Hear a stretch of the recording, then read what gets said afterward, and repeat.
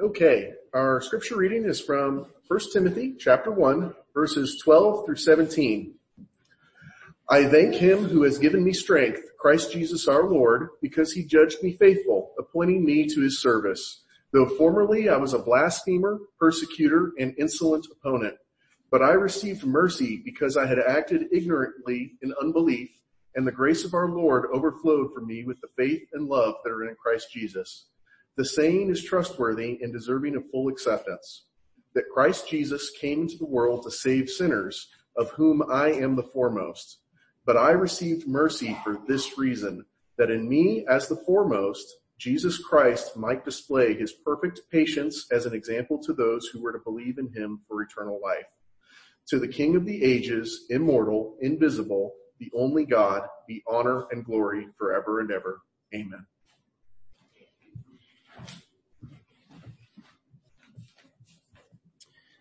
All right, let's go to the Lord in prayer.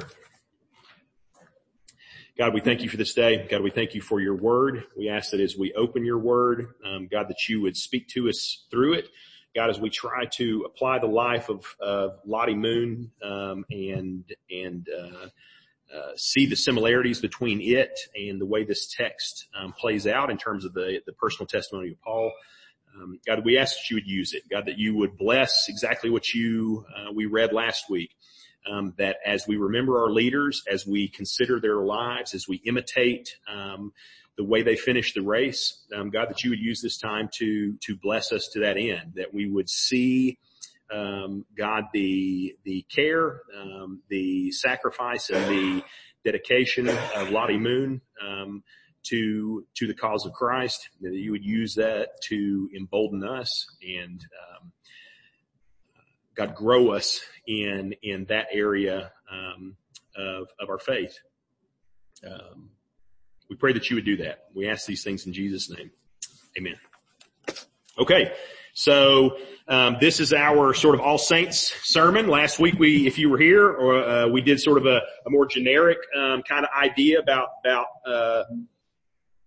the idea of why we should study, the lives of, believers who have come before us, and not just why we should, but the biblical mandate to remember our leaders, to consider their lives, and to imitate the outcome of their lives. Remember that word that we said that sort of means not only the way you came to the end of your life, but the goal that you got to, and sort of that whole idea of the way they ran and finished the race. And so we're commanded to do that. And so we're going to do that this week with a little lady who jokingly we sometimes call the patron saint of the Southern Baptist Convention. Even though the Southern Baptist Convention doesn't have patron saints. But if we did, it would probably be this lady whose name was Charlotte Diggs Moon, or more commonly, everybody remembers her by her nickname, Lottie. Now, here's the deal. When we read that passage that we just saw from the book of the letter to Timothy, Paul is basically recounting his own personal testimony, talking about his own life and his own conversion. But one of the neat things about that passage is I think many of us can read it and hear our own testimonies in it in a way, and that's because there's something that is common to the experience that we all have at a level of, in terms of conversion, in terms of coming to Christ and recognizing what Christ has done in our lives. And I think that is particularly true with the testimony of Lottie Moon. And so what I want to do is kind of do what I always do with these. We're just going to kind of run through a overview of her life, drawing out a few places where we see this text illustrated, particularly in her life. So again, I think probably Lottie she might be in Southern Baptist circles, at least people who are aware of personalities from the history of Southern Baptist faith. She's probably the most well-known person other than maybe Billy Graham, right? Not maybe. Billy Graham's more well-known. But other than that, Lottie takes on a huge role in Southern Baptist thought and mentality and ethos. Maybe not necessarily in terms of things like theology and things like that, but in terms of energy and mission and focus, she plays an oversized role. So, again, Charlotte Diggs Moon was born in 1840 in Virginia. She was born there at her family estate. which the family had had for generations. They had a tobacco plantation that went back generations. They basically lived in the community with characters like Thomas Jefferson and James Monroe. Okay, and so this is a family that goes back to early colonial kind of years, and you can imagine the life that she kind of grew up in. Her father, though, died when she was 11 years old, which kind of changed the situation. They still lived there on their estate, but it kind of changed. It made their lives a little more precarious and their futures a little more uncertain at that point. She was diminutive in many ways. She was famously only 4'3". So I don't even know. Alice, how tall are you? You don't know? Yeah, Alice is 5 foot tall, right? Okay, so she was a very small lady. The stories say that oftentimes she would sit in chairs and her feet would not touch the ground when she sat in chairs. They would just hang off the end. So she was very small and diminutive in stature, but then at the same time she was popular, studious, intellectual, outspoken, headstrong, witty, and even a prankster. To a large extent. There's a famous incident where a friend of hers at school asked her what the D of her middle name stood for, and she said devil. And then from then on, people called her Devil, okay? And that was like a nickname because she was this sort of rebellious kind of irreverent, even heretical kind of personality in the community and in her school. Although she came from a family of staunch, committed Baptists, she had no interest in Christianity. She was not a believer, and even had an antagonistic spirit towards it as a teenager into her late teens and early years. And so, we notice in this passage that Paul basically recounts a similar standpoint from, of his life and character before he came to Christ. In verse 12, he says, I thank him who has given me strength, Christ Jesus our Lord, because he judged me faithful, appointing me to his service. Though formerly I was a blasphemer, a persecutor, an insolent opponent, but I received mercy because I had acted ignorantly in unbelief. Okay, so Paul reminds us that at his conversion, he was not just neutral to Christ, right? But he was an opposer of Jesus Christ. He was a blasphemer of Jesus Christ. Lottie's testimony was similar in some ways. So an interesting little situation occurs. A local pastor of a congregation there named John A. Broadus. And so if you know anything about Southern Baptist history, you might recognize that name. He was one of the founding professors of Southern Seminary, the flagship seminary of the Southern Baptist Convention. He was the second president of that institution. He held a series of revivals there at a congregation in the area, and the urgency of foreign missions was sort of the theme for that a series of messages. Well, Lottie decided that she and her friends were going to go with the express intention to mock the proceedings. She was going to go in and make fun of all these stupid people there talking about Jesus and the mission and all these things like that. And so she went to this meeting, but something incredible happened. Instead of going there and mocking the proceedings, that night, under the conviction of the Holy Spirit, she got saved. Okay? And it just is a great reminder, right? And when we know this in our hearts, because we've seen it happen in numerous times in our lives, that there are people who are violent opponents of Jesus Christ. And yet the Holy Spirit can change those people's hearts in a moment and turn them into incredible witnesses and servants of God. And that's exactly what the Holy Spirit did with Paul, and it's what he did with Lottie Moon. And so friends, family, professors noticed an immediate change in her disposition, her attitude, her focus, the way she acted and presented herself.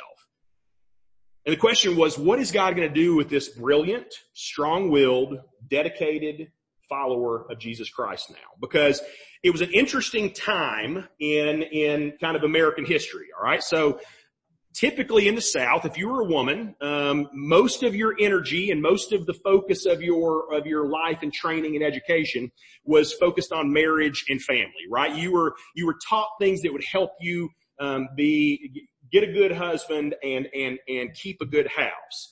And so, while that was certainly true in her family also, there was also a very high priority placed on education in her house, both for the sons and for the daughters. And so several of the Moon children, particularly the daughters, distinguished themselves in their generation. So first off, her sister Oriana would be one of the first female physicians from the South. Okay, a woman who achieved a doctor's degree and performed medicine, particularly during the Civil War, as a field medic. Lottie attended several schools, the Virginia Female Seminary, which later became Hollins University, and then later on Albemarle Female Institute, where she excelled in languages, becoming proficient in Latin, Greek, French, Italian, Spanish, and then later Hebrew and Chinese. She was one of the first women in the South to receive the equivalent of the master's degree. Okay, so again, a unique woman. One of that same pastor, John Broadus, who ended up co-founding Southern Seminary, called her the most educated woman in the South. Okay, and so a woman who had distinguished herself in her generation. She would end up being a school teacher because that was, again, one of the kinds of jobs that was open to women in that context. She had a school in Virginia, in Kentucky. Later, she and her friend Ann Safford started a school in Cartersville, Georgia, a girls' school there, to minister to girls because, again, it was an interesting time. So she was born in 1840. If you know your history, you know what happened about 21 years later, and that was the American Civil War. And so all these years leading up to the war, the years of the war, and the years or following the war, we're starting to open up new opportunities for women. We kind of forget about the fact that as the women's movement advanced, part of the reason why that advanced at that time is because 750,000 men were dead because of the war. Tens of thousands, probably millions more, were disabled because of the war. And so all of a sudden there was a need for women to do things that they had never done before because there was a shortage of men in many situations. And so all during this time, as she's teaching, as she's faithfully being connected to different churches, God was stirring in her heart not only an interest in missions, but the support of missions. And in her Bible, that they still have, she wrote a line and it said, "Words fail to express my love for this holy book and my gratitude for its author, for his love and his goodness. How shall I thank him for it?" And so it was on her heart to say, what can I do in return for the great mercy and grace that God has shown me in my life? We see that idea pop up in verse 14 of this passage. "And the grace of our Lord Jesus overflowed for me with the faith and love that are in Christ Jesus. This saying is trustworthy and deserving of full acceptance, that Christ Jesus came into the world to save sinners, of whom I am the foremost." So Paul is acknowledging in that passage the connection between the missionary heart, right? The evangelistic zeal that he has to win the Mediterranean world for Christ. And he's connecting that with the recognition of the great mercy that we have been shown in Jesus Christ. The great recognition that what Christ has done by saving us, saving me, and then what that should elicit in my heart. What should that make me think and do and be in response to that? The gospel fact that Jesus Christ came into the world to save sinners, of whom I am the foremost, that's how Paul feels, and again, I think we all can feel that way sometimes, becomes the impetus for him to take the gospel to the nations. And particularly places where it had never been before. Paul talks about the idea that he wants to go to Tarshish, which is the end of the world. And we see the same thing working out in Lottie's life also. So again, foreign missions was kind of in the air in the 1840s and 50s and 60s. Missionary societies were arising in various denominations. Remember we talked about, I can't remember when, but recently the Haystack Prayer Revival had been a generation before. Missionaries who had gone to India and to China were household names. People like William Carey, who we've talked about before, and Adoniram Judson, who we've talked about before. And as the world got smaller with travel becoming more easy in different ways, the great lostness and the great vastness of the lostness of the world population began to be more apparent. Places like Africa and India, where there was a gospel deficiency and yet hundreds of millions of souls living in these places. Lottie was increasingly struck by the necessity of the missionary endeavor.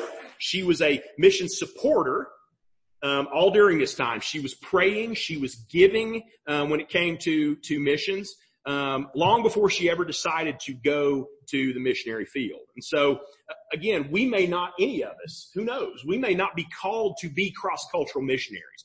We may not be called to pick up our lives and move to a foreign country. And yet, we are all called with this urgency of the gospel message going to the nations, right? That is something that should be in all of our hearts, that we should all be prayerfully concerned with and giving towards and encouraging towards.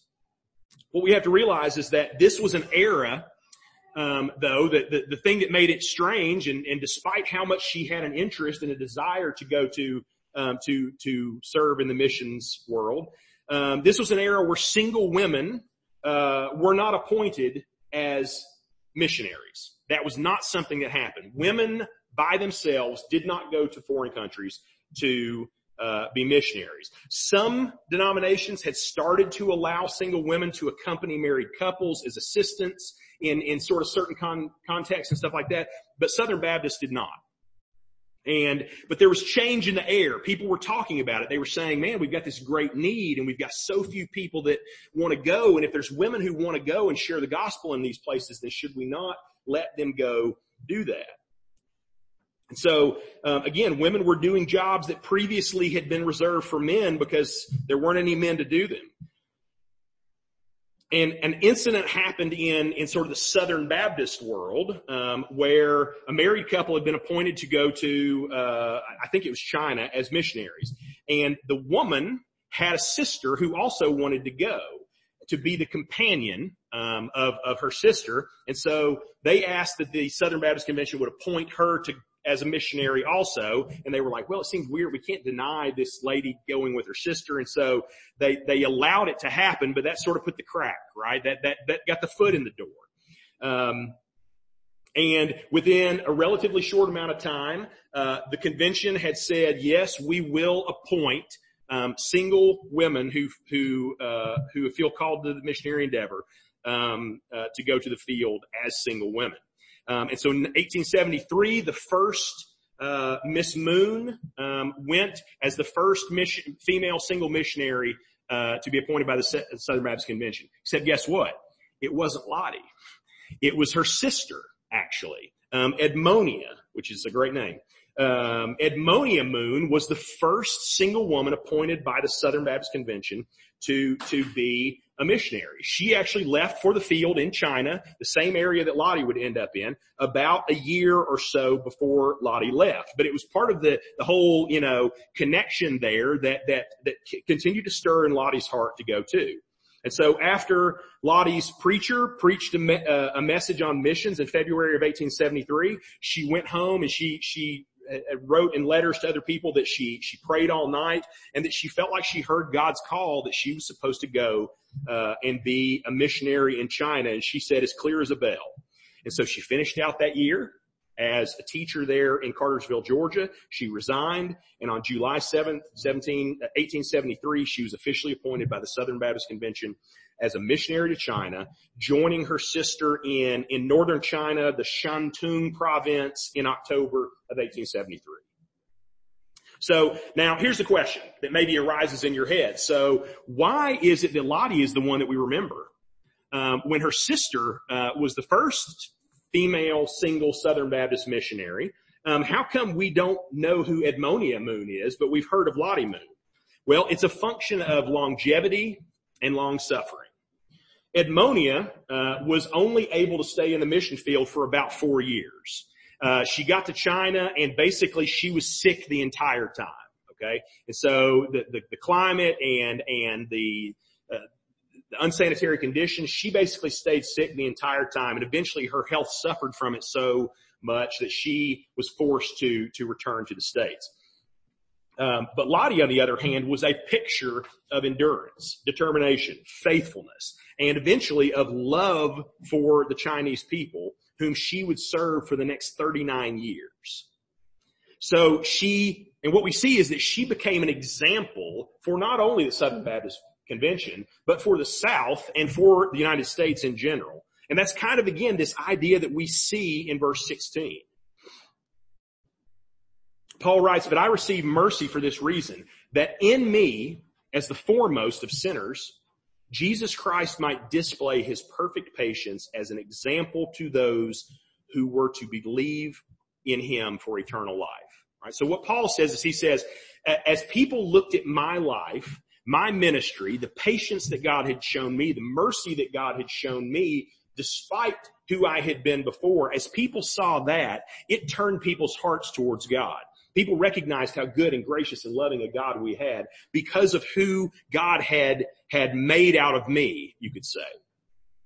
Paul recognizes that his salvation and his calling are a picture to the world of God's patience. That from all outward signs, he was the last person who anybody would expect to be a follower of Christ, let alone a minister for Christ. And yet it was through that power and through that patience of God that God displayed his character. The same thing's true of Lottie. Again, being a 4'3", single woman, walking into, in many ways, a hostile environment with relatively little support from home seems crazy. It doesn't seem like the kind of thing that you would do. Finances were always a problem for missionaries in this era. The Western world was kind of stumbling to catch on to this idea, to raise up missionaries, to raise funds. We may sometimes think, sending missionaries to places is just what the church does, right? It's just something we do. We take up missions offerings and we just do that. That wasn't how people thought then, okay? Foreign missions was sort of a new idea in a lot of ways for the American church of the 1800s. And so there were those issues, difficult conditions, right? Poor living arrangements, lack of hygiene, sewer systems, stuff like that, living in communities of basically agricultural subsistence poverty.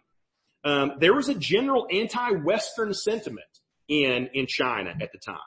In certain cities, there were treaties particularly with port cities. And so what would happen is Westerners could legally, they could go to these port cities and then they could have legal protections because of treaties that had been made between countries. But those protections disappeared as soon as you got outside of those treaty cities.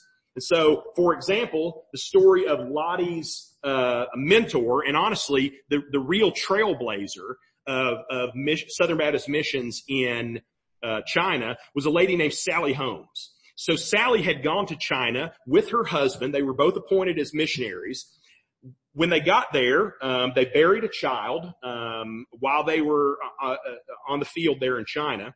And while she was pregnant with her second child, her husband went out one day with some other Chinese citizens to confront a group of robbers, and they were brutally murdered.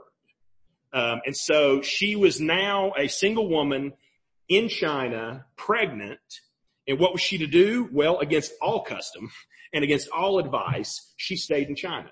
She gave birth to her son. She raised him there. And much like a lady named Elizabeth Elliot, who would do this 100 years later, she decided to stay and minister among the people who had murdered her husband. And so Lottie, this lady acted as a mentor to Lottie and kind of depicts some of that anti-Western sentiment. She would walk down the streets of Tingchao, which is the city that they were sort of headquartered in, and people would walk by Lottie and call her to her face foreign devil. And that was what she dealt with on kind of a daily basis in the city. And she would be courteous to adults, deferential. She would appeal to their kindness and to their common humanity and say, I'm not any different than you. I'm not a devil. I'm just a person here trying to share the good news with you. But sort of hilariously, when little kids would walk up to her and say foreign devil, she would scold them. Okay? And she would chastise them for their rudeness and how that was not the way you treated elders.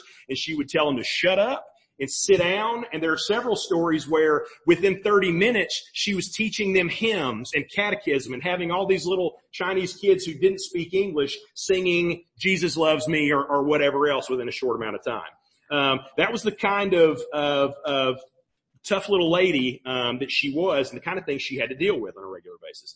On top of all these, there were the difficulties of cultural and religious issues, right? So again, women and men lived separate lives in general in Chinese culture, and so that meant that as a woman, her primary engagement in ministry was to other women and to children. And so she would go town to town, try to be invited into people's homes and have conversations with women.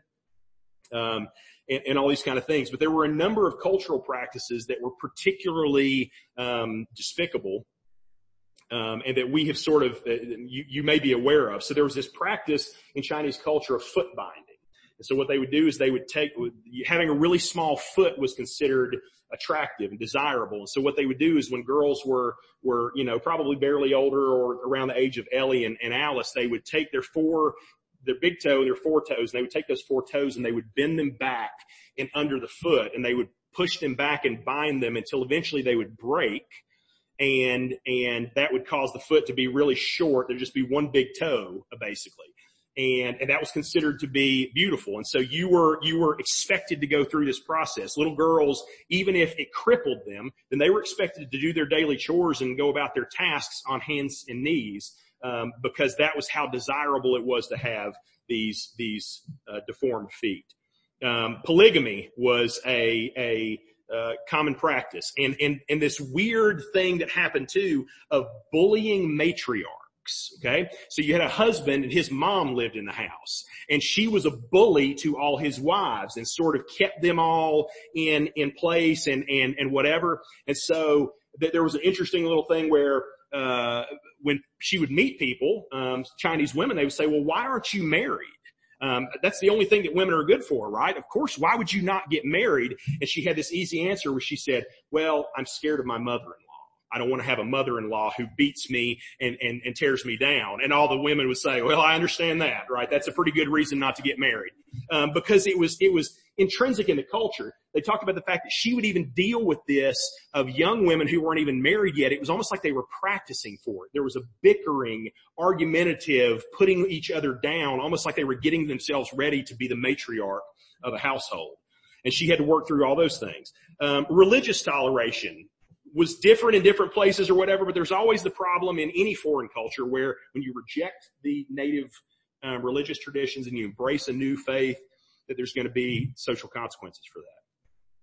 Not to mention all the rigors of being essentially an itinerant evangelist and teacher, long treks into isolated countrysides and villages, living away from home for weeks at a time. And yet Lottie became known for her grit, for her determination in all of these things. As other missionaries burned out or bailed out, Lottie demonstrated a spirit-filled determination and perseverance that grew into a deep devotion to the Chinese people and joy in her work.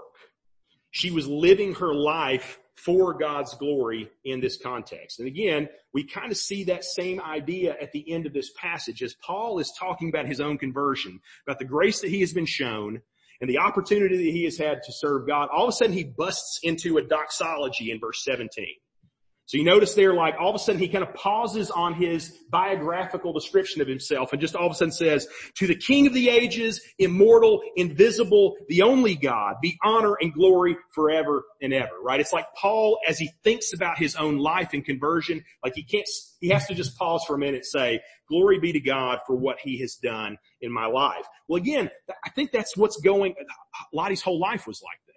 Okay? Like her whole life as she continues to serve and continues to minister, her life becomes a doxology. The difficulties increase.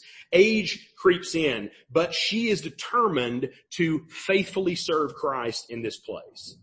Lottie stayed in Tingchao, the coastal city, until around 1885. And then you know what she decided? She said, there's too much opportunity and we already got a couple of missionaries here. I'm going into the interior. There's a city called Pingtu, which at the time had the 12th largest population center in the world. Okay? No missionary had ever established work there. There was no diplomatic protection. It was 150 miles from diplomatic protection. And so what did Lottie do? She said, I'm going to go there all by myself as a single woman to take the message of the gospel to these people. And so she left several exploratory kind of missions to figure out the city. And then eventually she settled there and had a long and fruitful ministry there. And one thing that we kind of forget about in these stories is obviously as Westerners, as Americans, we remember the Americans who went over there. But the real successes that we see in all these places are when the indigenous people become believers and then are able to enter into ministry and evangelize and share their faith. And that happened in the city of Pingtu. A man by the name of Li Shou-ting came to Christ and would become one of the greatest evangelists of the era in the North China region, personally baptizing upwards of 10,000 people and drawing them to Christ over his lifetime. And so, again, that's sort of like these success stories that we probably never hear those stories because we don't know who these foreign nationals are. We don't know their stories. We just know the stories of the people who left out from us and went over there. So as she lived there in Pingtu, in 1887, about 2 years after she'd gotten there, she wrote a letter that would go down in history and have huge effects on the cause of Southern Baptist missions. She wrote a letter back home calling for more money, more missionaries, more dedication to facilitate the great work of evangelism.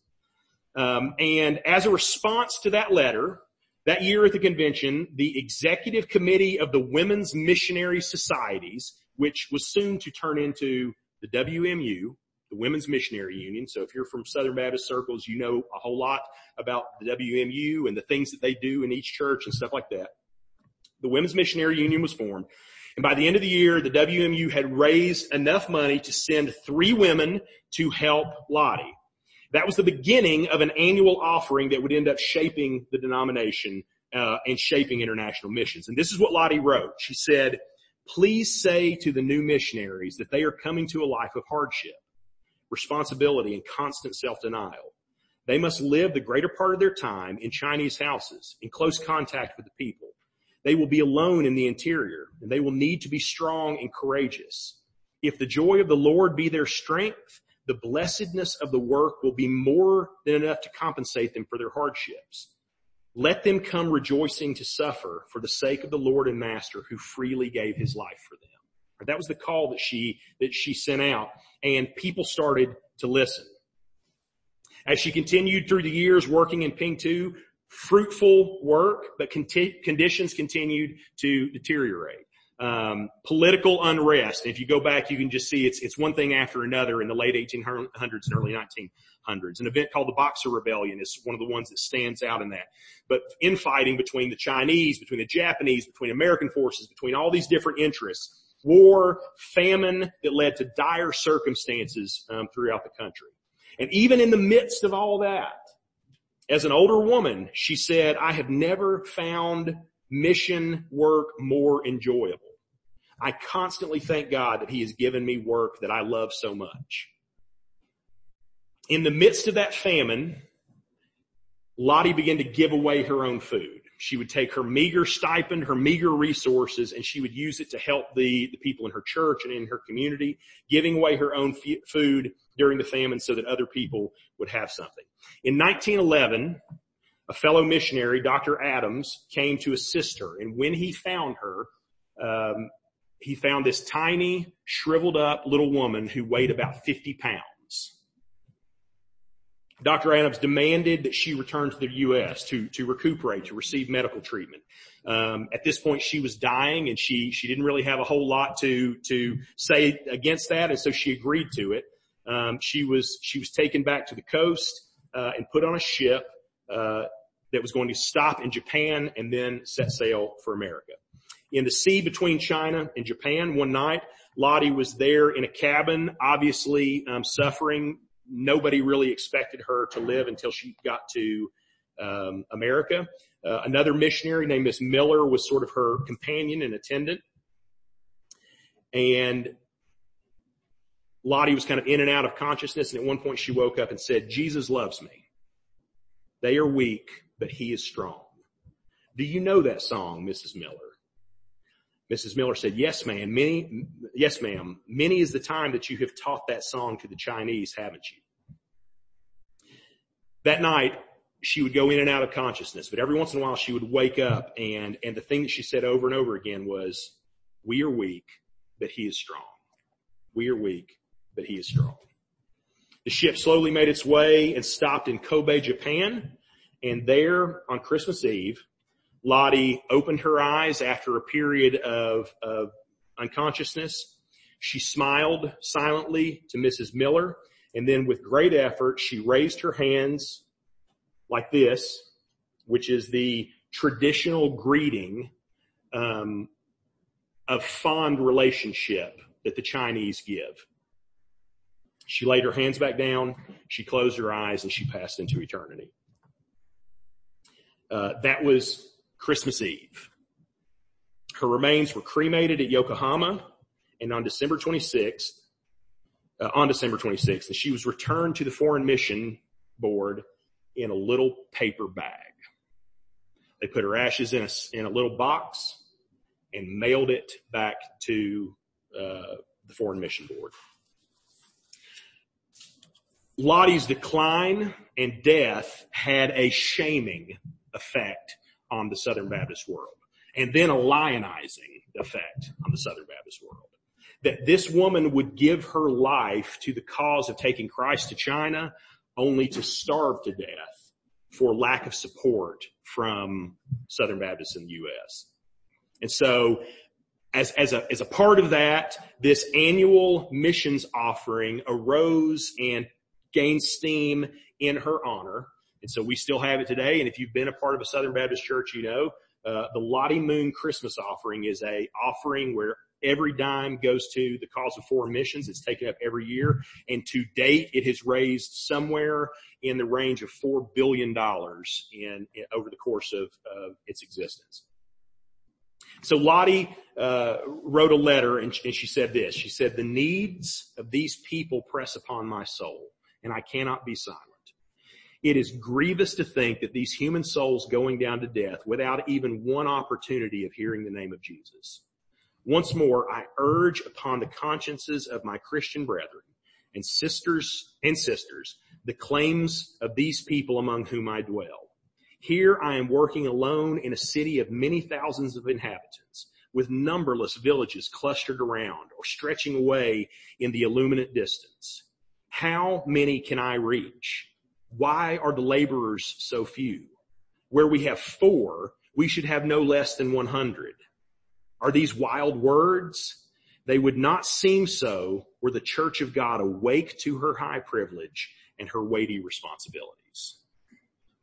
That was the challenge that she laid down to Southern Baptists. And here's the deal. This is the reality. This is why the Southern Baptist Convention exists. All right. For all of the goofiness, for all of the politics, for all of the headlines, for all of the, announcements that they make about this issue and that issue, the truth is it exists for one purpose, maybe one and a half. Okay. It exists for international missions. Because Baptist ecclesiology, Baptist belief on how the church functions, basically says we're all individual churches. We do our own things, and we are accountable to our own bodies of elders and things like that. The only reason we get together is because we recognize that there are certain things that small individual churches can't do on their own very well. The primary one of those is missions. The secondary one is education. Okay. And so that's the other function that I would say is the half function, is for us to have seminaries that we can co-fund and send pastors to. But the main reason the Southern Baptist Convention exists is for the cause of foreign missions, to take the gospel to the world. It has no meaning other than that, no ultimate meaning. Lottie Moon recognized that. She encouraged it in the people of the Southern Baptist Convention. And so that offering, like I said, is still something that the Southern Baptist churches take up every year. And what I would like to do this year is that we would take that up this year. So what we're going to do is I'm going to put out on the table, and of course, I left them at home tonight, but I'm going to put out on the table some red envelopes. There's just going to be little red envelopes, blank envelopes. And this is what I would like you to do over the next few weeks leading up to Christmas Eve. If you would consider how you can give and sacrifice for the cause of international missions. I don't know what that looks like for you. You may have money that you've already thought of ways that you could give and serve and use it or whatever. It may mean that you have to pull back on something this year. But the existence of the Lottie Moon mission offering is a function of saying there is a great task ahead of us, and something that is behooving on us to be concerned with. Something that, just like she said, if we recognized, if we were awake, and we talk about that idea so much at College Street, right? If we were awake to the high privilege and weighty responsibility it is to be followers of Jesus Christ, we would be more concerned with a lost and dying world. Next door, across the street, and certainly around the world. And so we're going to take up an offering over the next few weeks. If you want to give at some point, what I want you to do is grab one of those red envelopes and put your donation in there. You can put cash in there. You can put a check in there. What we will do is we will add, around Christmas, we will add that to the mother church's donation and make, kind of a distinction so that we know how much that we gave and stuff. But I would like that to be something that we do on a regular basis. Man, there's a whole lot about being a Southern Baptist that doesn't interest me. Okay? But there are certain things like our commitment to international missions that are critical. And honestly, folks, we do it better than anybody does. Okay?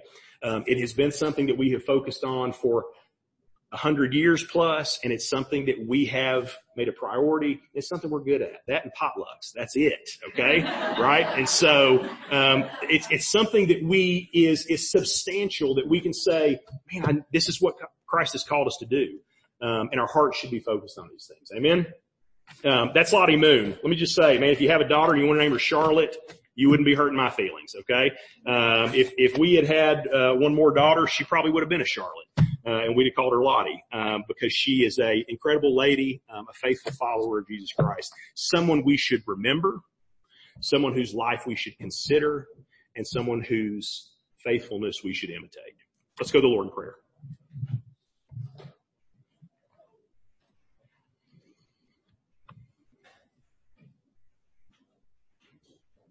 Father God, we thank you for this day. God, we thank you for your goodness and graciousness to us. God, we thank you for the life of this little lady from Virginia, somebody that God, we have never met, and many of us probably would not know even her name, and yet her influence on our denomination, on our convention, on the world and the mission, the energy and drive towards international missions.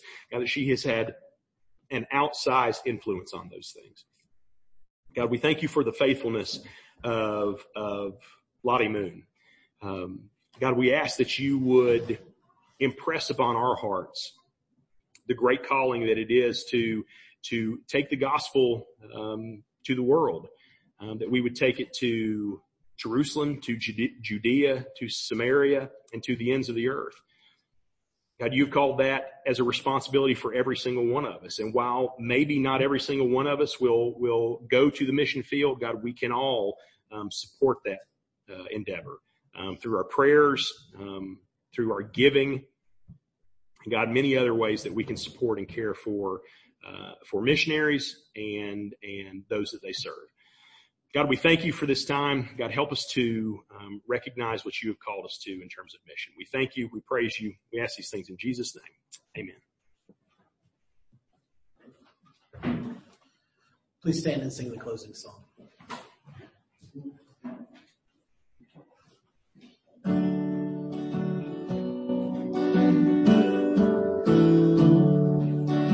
Be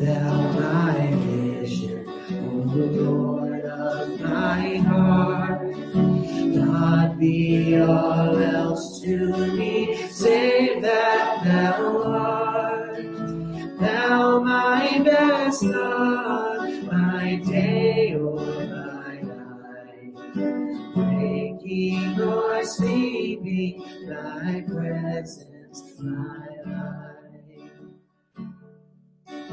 Be thou my wisdom, and thou my true word. I ever with thee, and thou with me, Lord. Thou my great Father, and I thy true Son. Thou in me dwelling, and I with thee one. Riches I need not, more than's empty praise. Thou mine inheritance, now and always. Thou and thou only, first in my heart. My King of heaven, my treasure thou art. O King of glory, my victory won. May I reach heaven's joys, O bright heaven's sun. Part of my own heart, whatever befall, still be my vision, O ruler of all. Still be my vision, O ruler of all.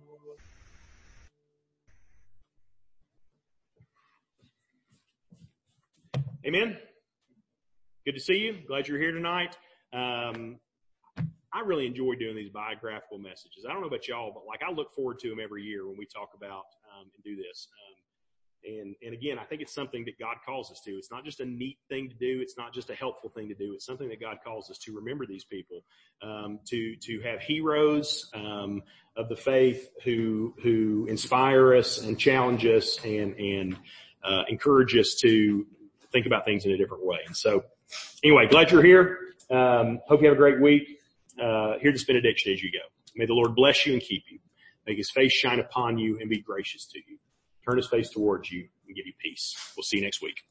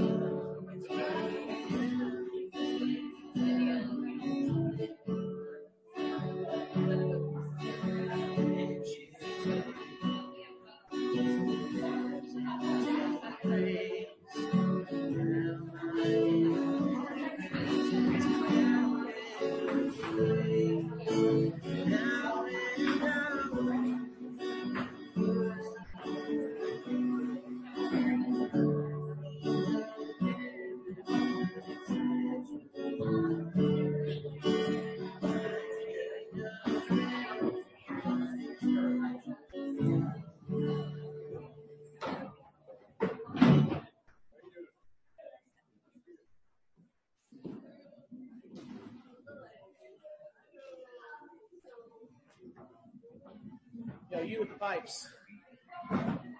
You got the pipes. You got the pipes. If you ever want to sing with us, you're welcome. All right? Sundays we meet here at 3. We rehearse. Come on. Is that a yes? Pray on. Pray on.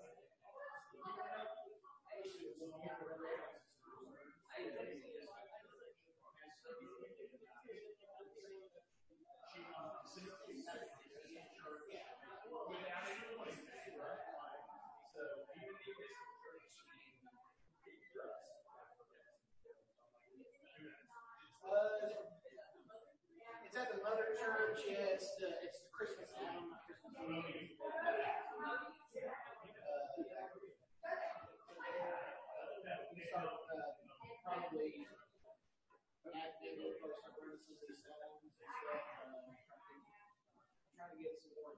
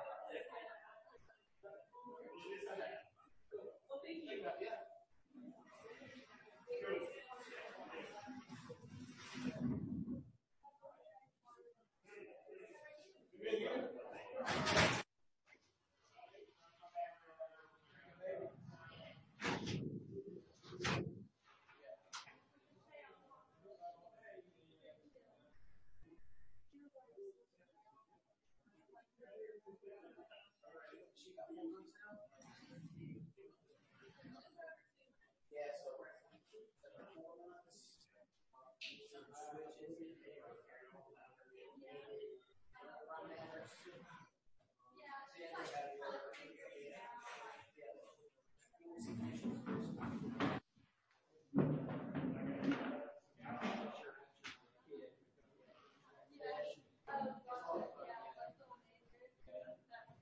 and stuff. So I like to see him sometimes working on it.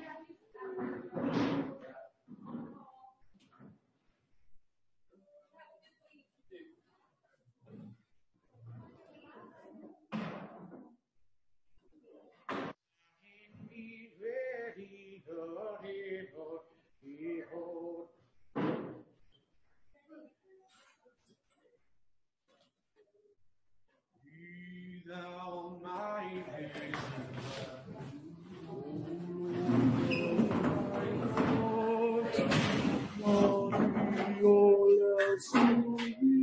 serve the Lord.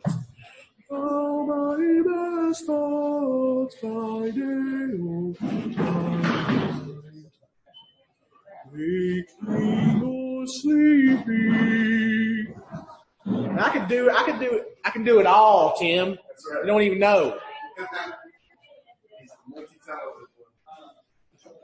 I'd like to do some kind of, find the perfect, like at some church that does like really good, like Christmas cantatas.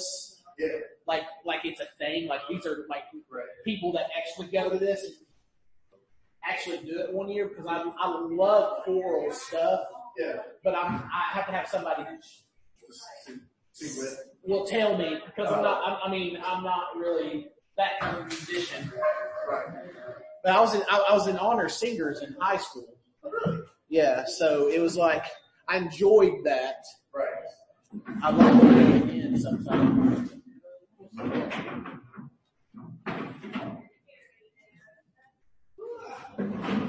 Yeah, I've always enjoyed singing.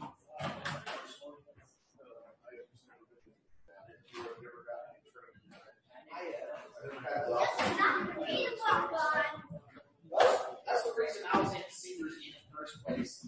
Because of those cantatas, those Christmas cantatas we do. So Yeah. The first semester we ended up to so the first semester of high school, of the year in high school. Right.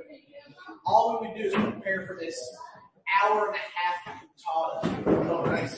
That we would do at First Baptist Maryville. Then we did a show at Lakeland.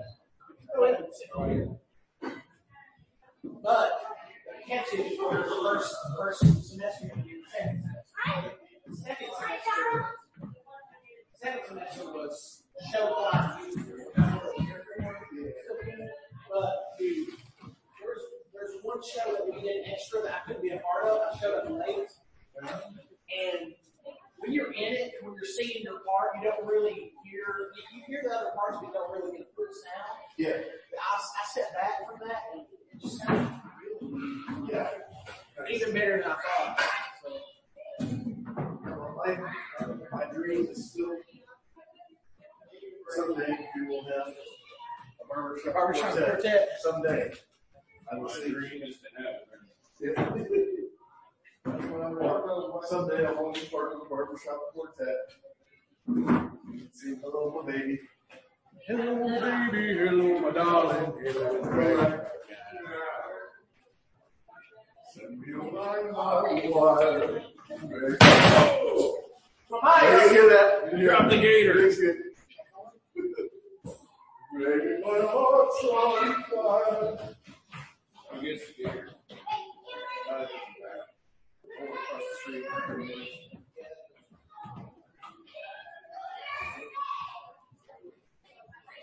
Actually, my dream is James, like the plan.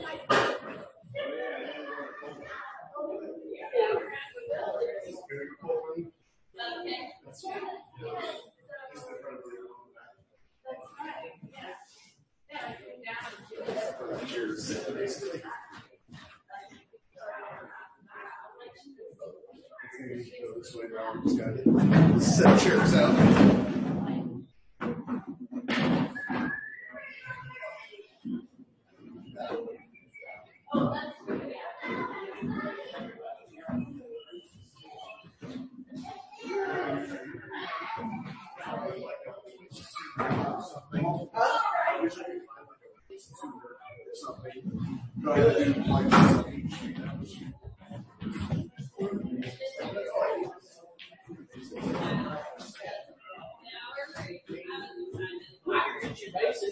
Yeah.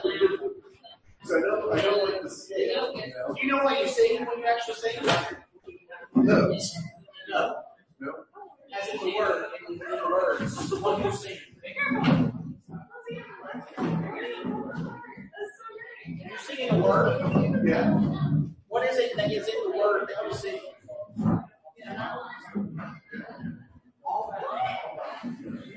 I think you got it. But like the scale is what is it? Yeah, I like that. I like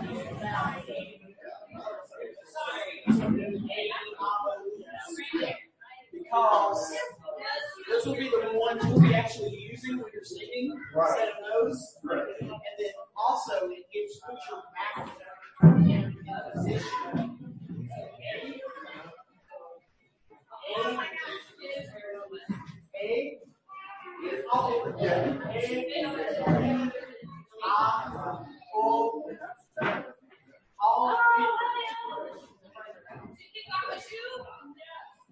Teach about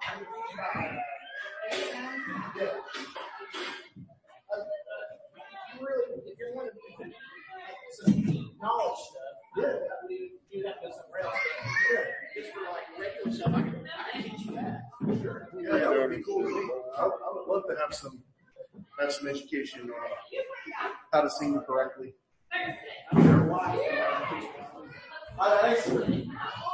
She's a little hesitant. I don't know. Well, I've heard you enough where I can see potential and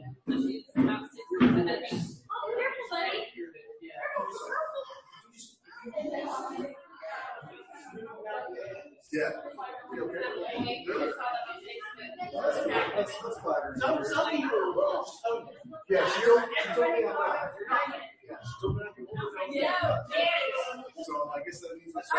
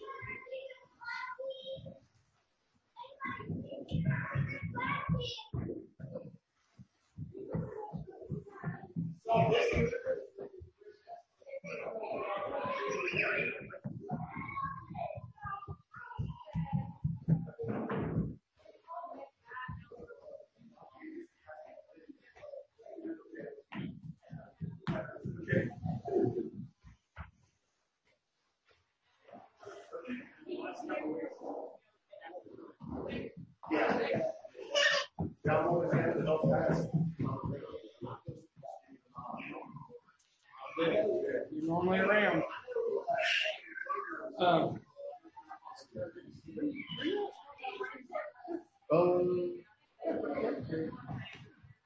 Ashley's there, right? Every day, yeah. What's the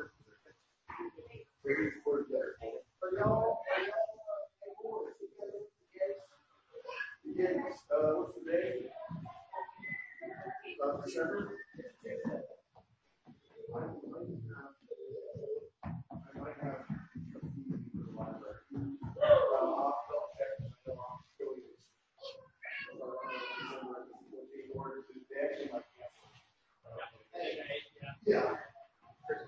Yeah, it's the holiday. It's really so hard. You can't get it for us.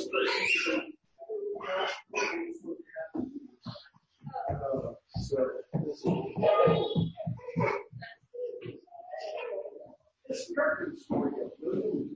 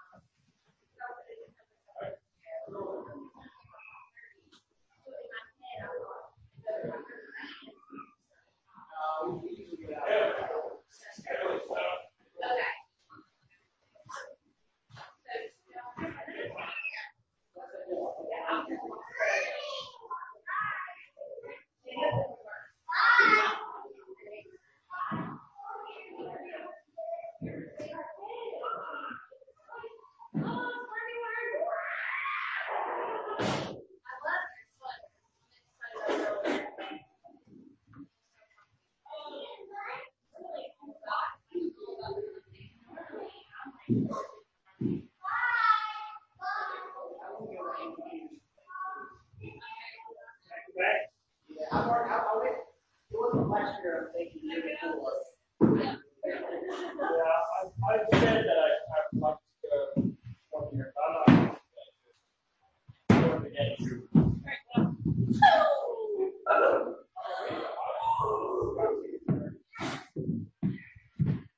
I already got my things. You guys got your things? Wait, David, you're there? yes. Yes.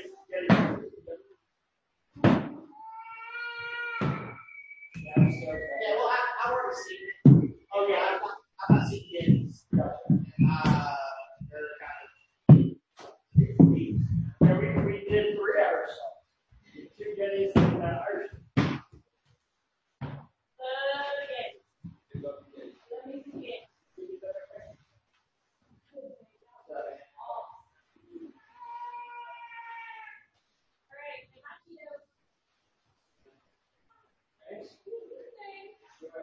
These days.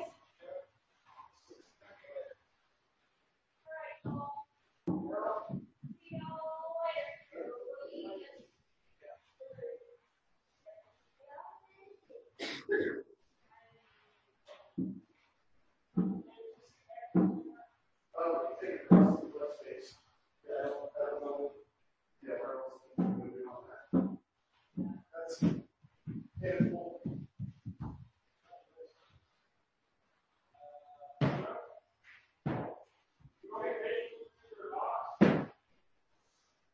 This is diapers and things that's supposed to go in there.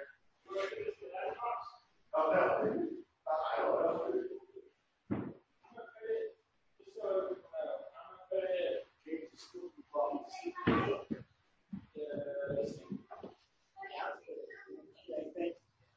What, Anthony? You're taking this with you? You are? Okay.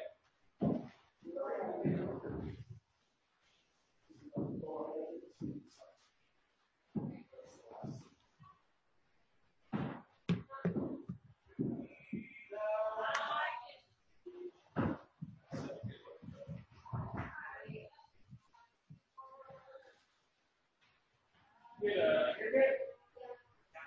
You like that short? You like that short?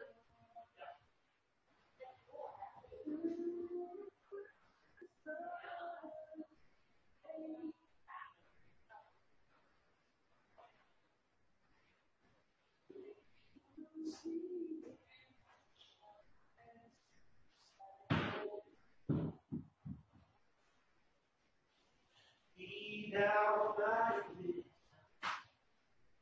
and thou thy word. I believe in thou,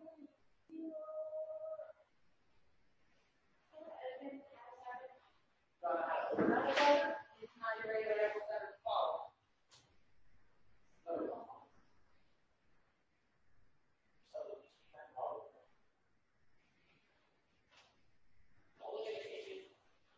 I'm sure somewhere in this place we do, but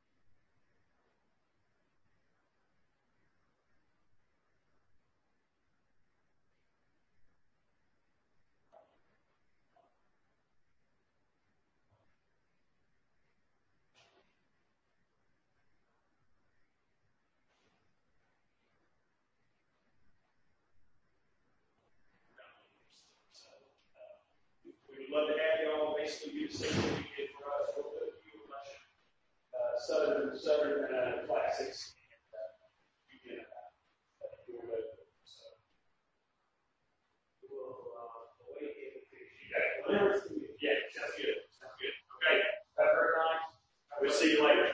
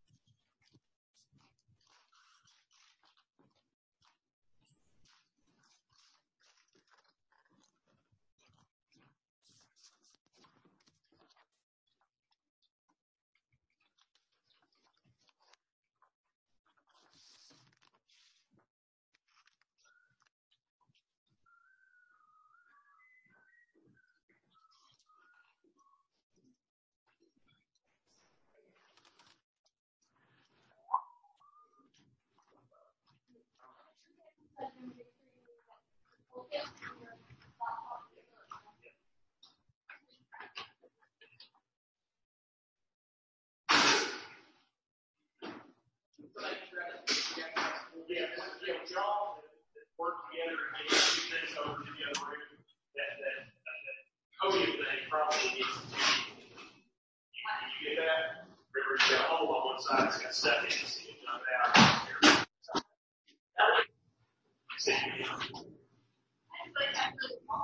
So it might be easier if you both work on that.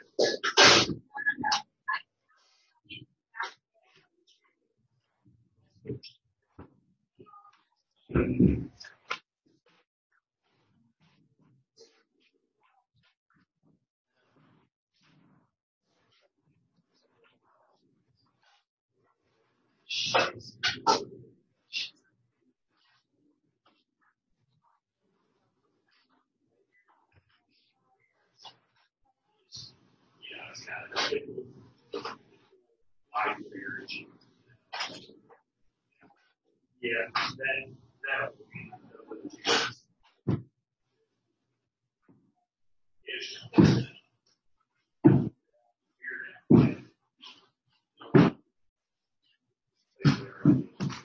yeah, I can use that. Oh, I'm a leader. Okay. This is going to be an issue, whatever. So it's just life. It's what happens basically on a daily basis. Yes, James. Sure. He said, can you go yes?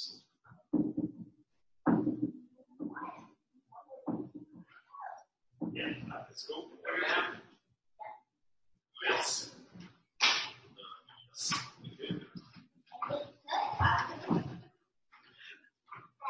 Yes.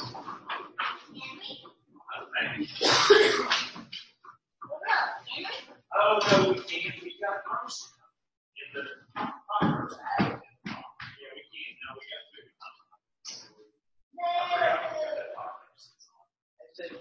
Yeah, we'll do it another day. Maybe just, we'll go. We like games. Maybe we'll bring Dad. You've never met Dad. Dad, what is his little boy?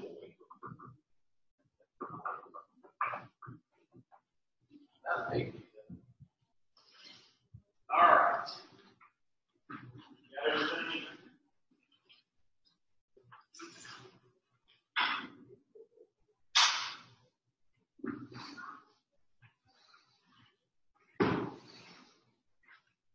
What's your head? You got your head? Here, put this on. God's going to be easier to get in the right time.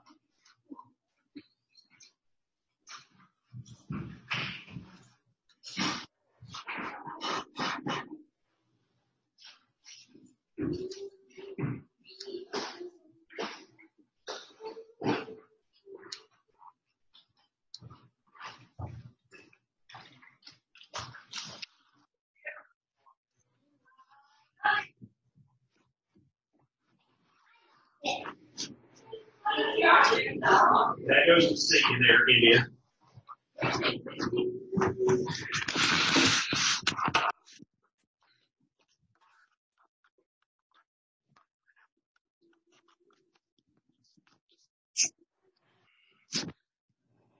And Julie's a slacker, man.